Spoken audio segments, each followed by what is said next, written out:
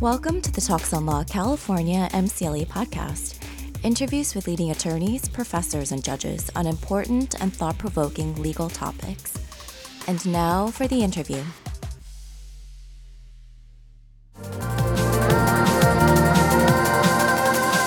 Alcoholism and addiction are unfortunately common in our society. But as legal professionals, many of us imagine ourselves too smart or too successful to be affected. Today we'll be talking about addiction in a very personal way and exploring how it affects overachievers, lawyers who from the outside appear to be very much in control. Hello and welcome to Talks on Law. I'm Joel Cohen. Our guest today is Lisa Smith, the author of A Girl Walks Out of a Bar, a memoir about addiction in the legal profession. Lisa, welcome to Talks on Law. Great to be with you. Thank you, Joel. It's a pleasure. In my introduction, I mentioned that addiction also affects professionals, but it's not also. It seems professionals are right in there with everyone else. Absolutely. You know, addiction, for one, does not discriminate. It is all around us. And, people talk about high-functioning addicts or high-functioning alcoholics. Well, you're only high-functioning until the day you're not. Till the day you get, you miss a meeting or a court filing or something like that because of your drinking, you have a DUI, something like that, and all of a sudden what was functional addiction or alcoholism the day before is a real problem. And maybe we've talked to some other experts on the topic, and high functioning may be relative. So yes. you're hitting a moving target that's diminishing. Absolutely true. Absolutely true. At a certain point, after about 5.5 years of practicing, I had the opportunity to jump over to the administrative side of the law firm when I was drinking, and it was about halfway through what was a 10-year slide for me. And at that point, I really liked the idea, and I took the opportunity to jump to the administrative side and stop practicing actually at the same firm because, as I got more senior, it got more and more incompatible with my need to drink. So you weren't as much up for the challenge. Right. That's right. So how does it affect lawyers? I've seen some statistics that it's as high as 20% of practicing attorneys have a drinking problem. Yeah, there was a study done in 2016 by the American Bar Association together with Hazelden and Betty Ford, and it was the biggest, most exhaustive study in a long time I think that's ever been done, but certainly in the last 15 years. And it looked at the prevalence of both substance abuse and mental health disorders among practicing attorneys in the U.S. And it was over 13,000 people responded, and it was only practicing lawyers. So employed lawyers, private practice, in-house, academia, government. And the overall finding was that 21% registered as having an alcohol use disorder. And that is more than double the general rate of alcoholism in the general public, which is thought to be around 9%. So what was also really frightening in looking at the numbers was that the highest incidence of problem drinking among lawyers was in those in practice between 1 and 10 years. So the younger lawyers. New lawyers, like significantly higher, and then it decreased. I'm imagining, the end of Boston Legal where William Shatner is sitting and drinking his scotch and thinking, okay, that's the problem generation. Those are the guys that finish every day with a high level. Right. No, that's what, and you think of the old days of the 3-martini lunch and all of that. But no, I think a lot of it has to do with the kinds of pressures that people are coming out of law school with this year, or in these times. There's a ton of debt. It's a tough legal market. It is a tough field to practice in. I think about when I was in law school, for instance. It was in college. I knew people who majored in biology and history and anthropology. And, we didn't compete. We were all friends. And then when you get to law school, you get into your first year and it's like, wow, we're all up against each other. Your gain is my loss. Hopefully schools do a better job of not instilling that type of dynamic. Yeah. But it is there when only one person's getting that law review position or that special clerkship. Yeah. One thing that you also have written about and discussed is how addiction or alcohol use is self-medication or treatment of anxiety or mental health issues. Yeah. And now it seems as a society that we're at a particularly anxious level. There's a lot of people who have anxiety. And you discuss treating how people sometimes self-medicate with alcohol. Yeah. I mean, that was my experience, actually, which was that when I finally went into a detox after this 10-year slide, that the last 18 months of which, were around the clock using of both alcohol and cocaine, I was admitted into detox and figured they'll fix me. And basically, after 5 days in the hospital, I'd been working with a psychiatrist, and he said, "Listen, I think you are a very smart woman with a very serious problem, and it's a hard thing to hear." Yeah, and what his feeling was that you have major depressive disorder. You've likely had it all your life, which is I talk in the book about having kind of really starting with food as the first substance I abused and then going up the line. But what it always served for me was it was a very quick way to make that anxiety. What makes anxiety go away faster than a quick drink? And when you are in the crazy pace of a law practice, and you're getting home late at night, you want to get to sleep because you need to get up early the next morning, and it's a very handy way to take the edge off, and to kind of quiet the anxiety. So I think that overlay of substance abuse and mental health issues like anxiety and depression is significant. Why don't we transition into talking about you and your story? I'm fascinated by the ability to share and the ability to be so honest. At what point did you think, wow, I'm bold enough to not only make this recovery, but explain it and share it with others? Well, it was when I finally got sober after those awful 10 years of drinking every day, and steadily more.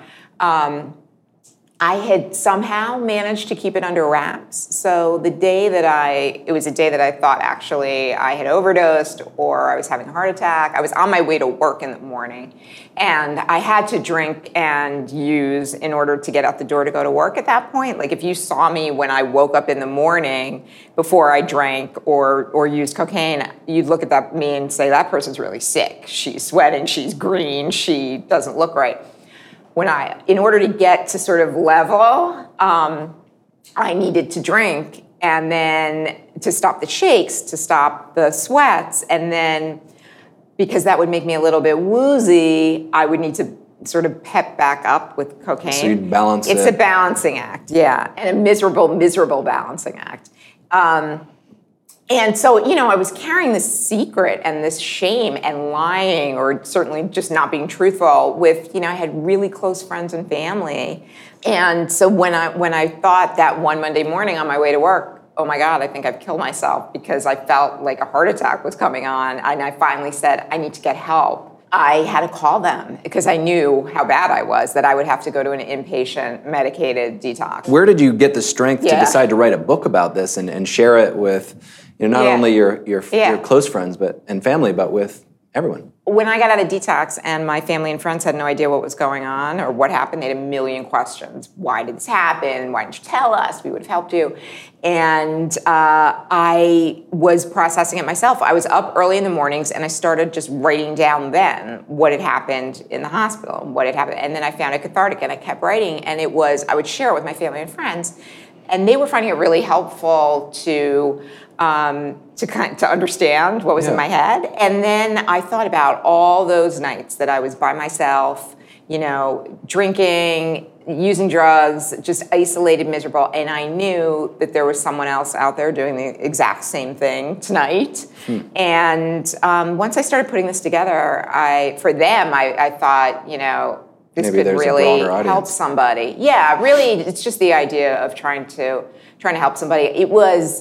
I read every book I could find, every memoir on addiction, when I got sober, and I didn't see my story of a lawyer who didn't lose it all, or a business person who didn't lose it all, who had still, people would say I had a high bottom because I still had my job and my friends and my apartment and all those things. There's often this concept of rock bottom, right? And your case is an example where you don't have to go to jail to hit rock bottom.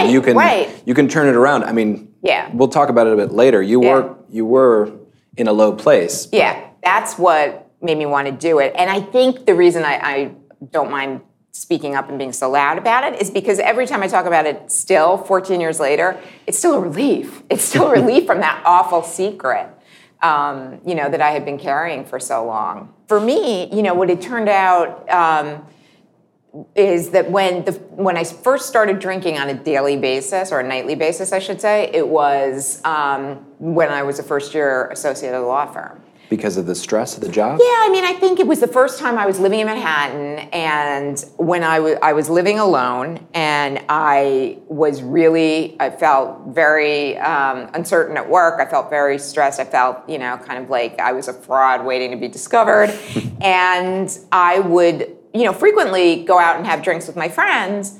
But then there were nights that I started coming home and just having, wine, a couple glasses of wine by myself. And in my head, it was, my parents had cocktail hour every night. This is no different than that. And then, the 2 glasses a night becomes a struggle. To keep it to 3 becomes the bottle. Then there's the second. It is I went from saying... It progresses. Yeah. And the effects of alcohol do diminish. So if you want that nice, pleasant feeling, you might have to up the quantity a little bit. Yeah. But I said I would never, I wouldn't drink at lunch until I drank at lunch. And, you keep, part of the disease is that you keep crossing lines you swore you wouldn't cross, that you promised yourself you wouldn't cross. Keep moving the goalpost. Yeah, the goalpost move. So when did you start adding cocaine into the mix? Most of the conversation so far has been about alcohol, but, part of your story is about cross-addiction. Yes. Cocaine is something that had sort of been around from time to time in my life. I first tried it at a very young age, when I was probably about 15. And then, if it was around, it was great. If it wasn't, it wasn't something I really cared about as in the same way. I thought I loved it, but alcohol was really my true love. But then it started getting to the point where I was drinking so much that I was having trouble, getting through the day. So it was a performance enhancement from the beginning. So basically, when I started truly, really using, which was in those last 18 months of using before I checked into detox, it was strictly about straightening me out. So it was there, it was so I wouldn't show up to work slurring, but that's what it was for. It wasn't anything fun, for sure. How was your performance at work? Well, it was good. It was good. I was doing well. I had... So again, in the introduction, I talk about, addiction with overachievers. This is someone who's severely addicted, who's drinking most of the day, and is still managing to perform at maybe not your best possible, but at a level where you can go undetected. Yeah. Well, what had happened was after, as I mentioned, after 5.5 years of practicing, when I had the opportunity to jump over, a big part of it was because I was thinking this will be a lot easier going on to working with business development and working on that than working on deals, which I had been doing before that. You can get more sleep. Maybe you can focus on... Well, I thought so. It just ended up I started drinking earlier. But it was something that was way more manageable. It was not a difficult lift for me in terms of, brain power and stamina. And I stayed in that, and that's where I was. I was at a job, and I was doing well, but I worked hard. I felt like I was working very hard at the time. And then after about 10 months of sobriety, I took a job that was next level that I wouldn't have even been able to get into the interview, for if I weren't sober. And maybe you wouldn't have wanted. I wouldn't have even tried for it. I never would have tried for it. And that's something that worries me when we talk about the numbers being highest in the first 10 years. Part of what I worry happens is that a lot of young lawyers drop out of the profession. So, don't make it to the next 10 years. Right. So for me, I self-selected out of practicing. I wouldn't have been surveyed in that. As you mentioned, you're high functioning until you're not. Yeah. So maybe there's also that tipping point where yes. people are pushing themselves out. Right. And maybe everybody doesn't have a soft landing into a nice business development job at their firm like I did. Yeah. So, if you're trying to continue to go up the chain in a firm or up the corporate ladder or, continue whatever office you're in, it becomes harder and harder. As professionals, we're taught even to put up a strong front, Yep. to look like you know what you're doing, Yeah. and sometimes in confrontational situations, you might be up against another counsel and your role is to represent strength. Some of that same acting is being employed, you were employing to hide your addiction. Oh, it's miserable, and it is acting. It is hard. People talk about someone who's suffering with substance abuse as getting something over on their employer.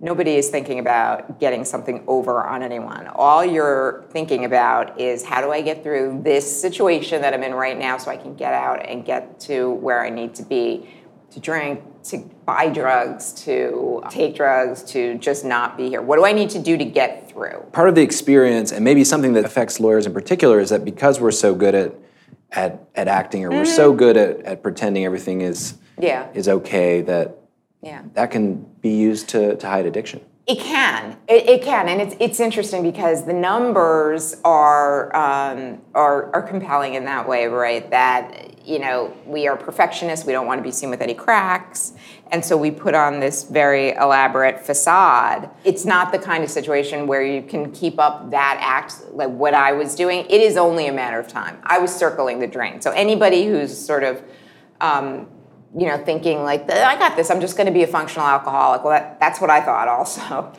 Some of the telltale signs, were you hiding alcohol and drugs in your office?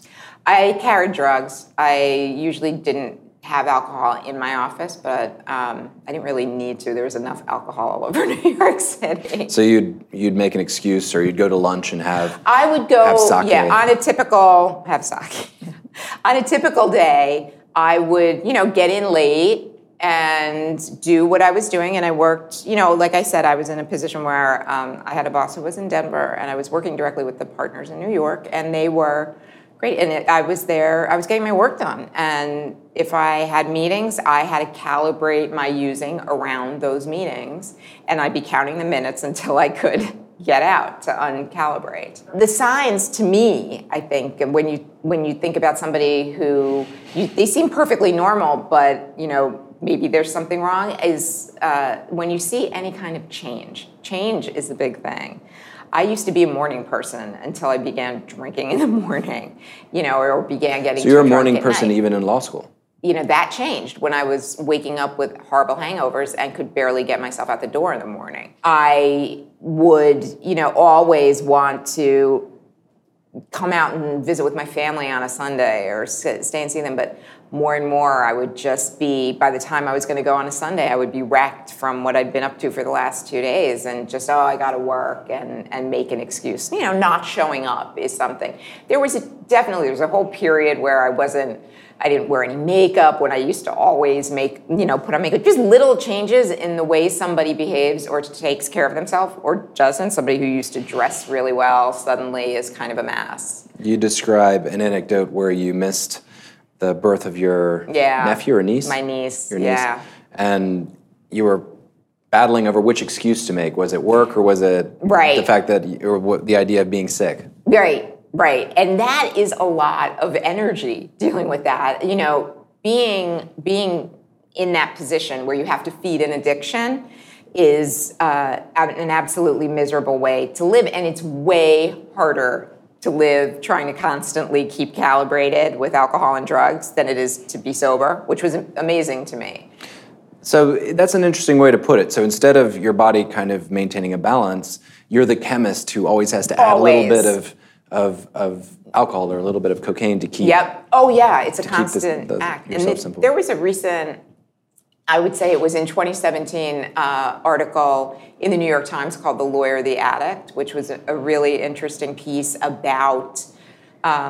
It's written by the former wife of a partner in a law firm who died from an overdose. And when they found, what he had in the home, there were all kinds of, kind of charts and calibrations and, very... So this was a scientist who was... very meticulous.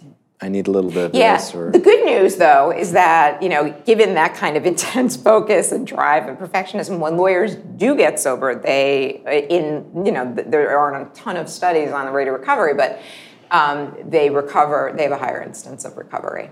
The thing about everything that you write about and you're describing, it's just so universal. It's something that so many of us can identify with. I can leave work sometimes and I'm so stressed. Yeah. And I'll meet my friends and I'll say, give me 30 minutes and a cocktail before you expect me to act normal. Yes, absolutely. Absolutely. It's that idea of I need a drink. I think that is, it's common across the board, and I think it's in other industries as well. In finance, I think media, there are a whole host.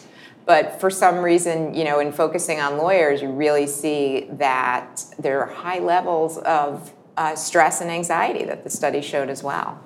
So that was, more than twice the general population as well. We talked about your addiction and how it was progressing or becoming harder and harder to maintain a semblance of a normal life. There were some cracks that started to show. Oh, yeah. Who and how were your friends or colleagues, I think in your case it was friends, were able to see past your facade?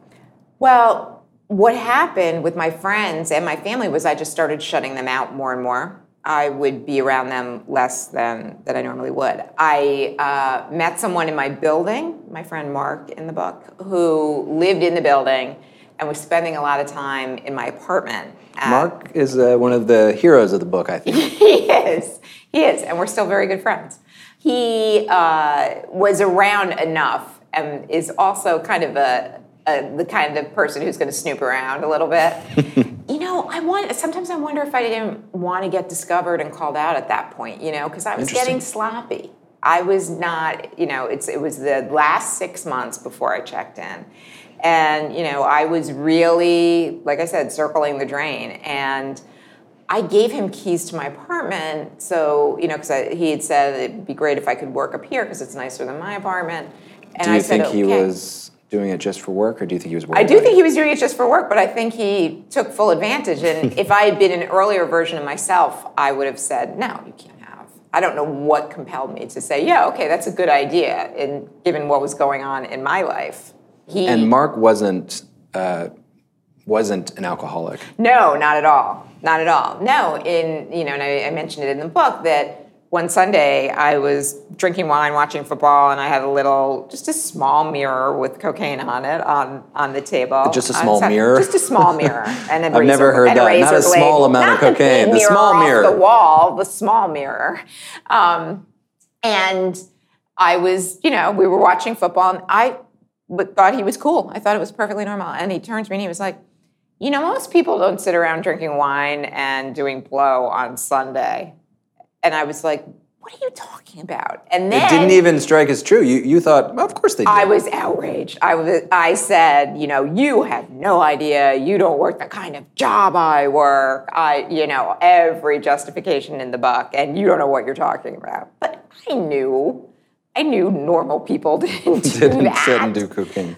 This was one of the few people who had kind of seen you in your element. Yeah. And at the end, 2 weeks before I checked in, he called me out on something, and he said he'd been talking to people, and I know that, you're an alcoholic and you're cross-addicted and you have to go to rehab, or I need to get away from you. And I just looked at him and I was like, good, please go. Give me your keys. There's the door. And he left. I took the keys, and I was perfectly fine with that. You don't want to watch me die? Go right ahead. Was he the first person who had confronted you about your addiction? Yes. There were a lot of times where people would, sort of say something about having, my mother in particular, you drank too much last night. And then I would say, yeah, I did. And she'd say, but you're just blowing off steam from work, right? Everybody wants to. People make excuses for you. Sure. Sure. Nobody wants to think there's something, that nefarious going on or that unhappy.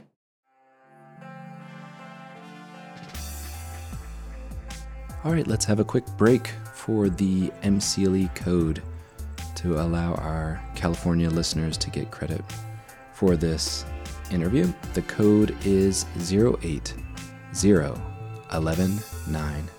That's 080119. And now back to the interview.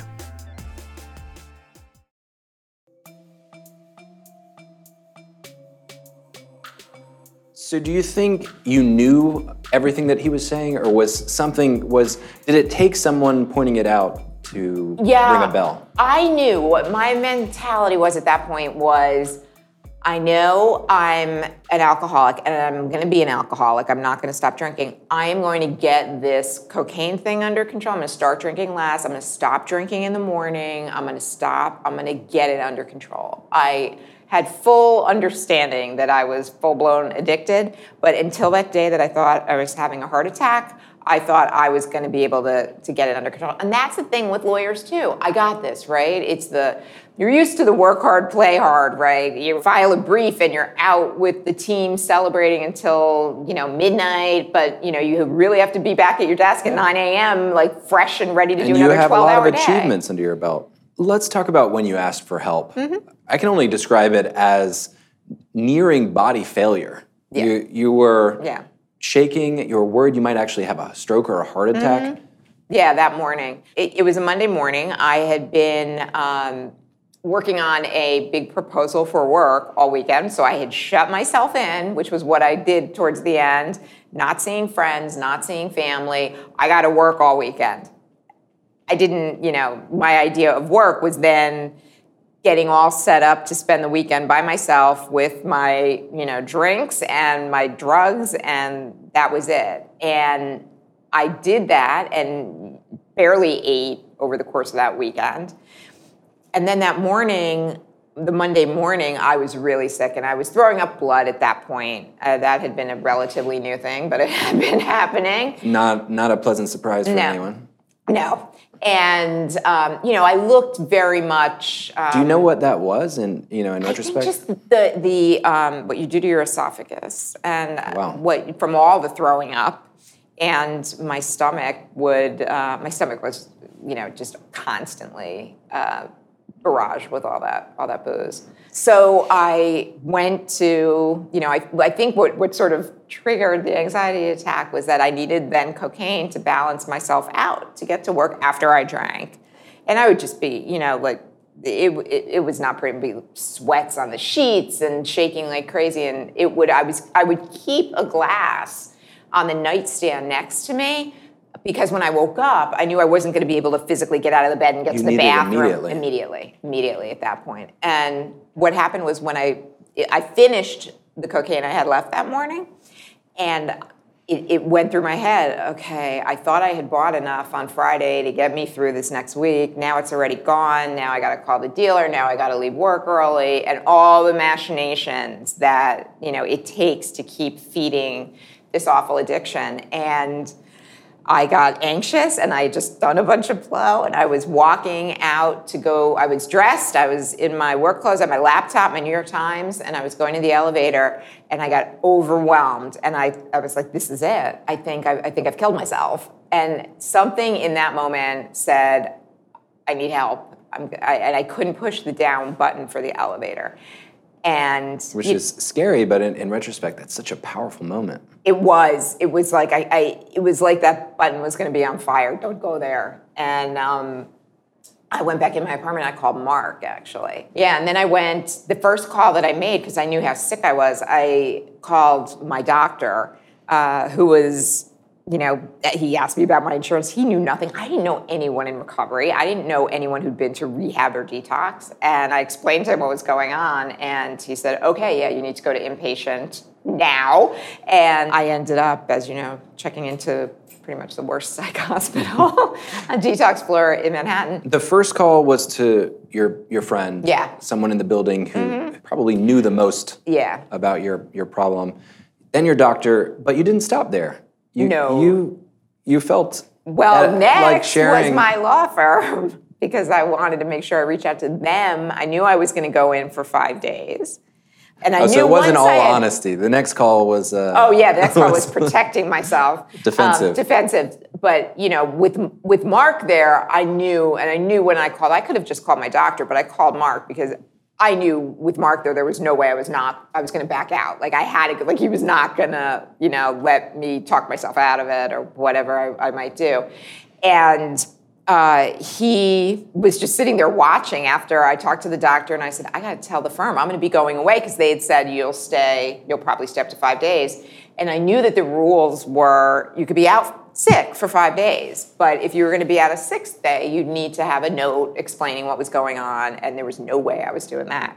So I emailed them early before, when I knew people wouldn't be in yet. I emailed the people that I worked with and the people I was working on projects with, and I said, please don't worry, but I had a medical emergency over the weekend. I'm going to be out this week. I'm going to be in the hospital, so I'll be out of touch, but I'm fine. I will see you on Monday. That was the reason I was bound and determined to go back to work that next week. I was not willing to tell my law firm. My family and my friends, the way we were, there was no way I could just go off the grid for 5 days. You've reached the end of part 1 of this interview. Be sure to check out part 2 for the rest of the conversation. For more legal explainers and interviews with the titans of law, visit talksonlaw.com. If you're earning MCLE for this interview, you can enter your confirmation code at talksonlaw.com/MCLE podcast to get your certificate. Join us again soon for more cutting-edge interviews on the California MCLE podcast.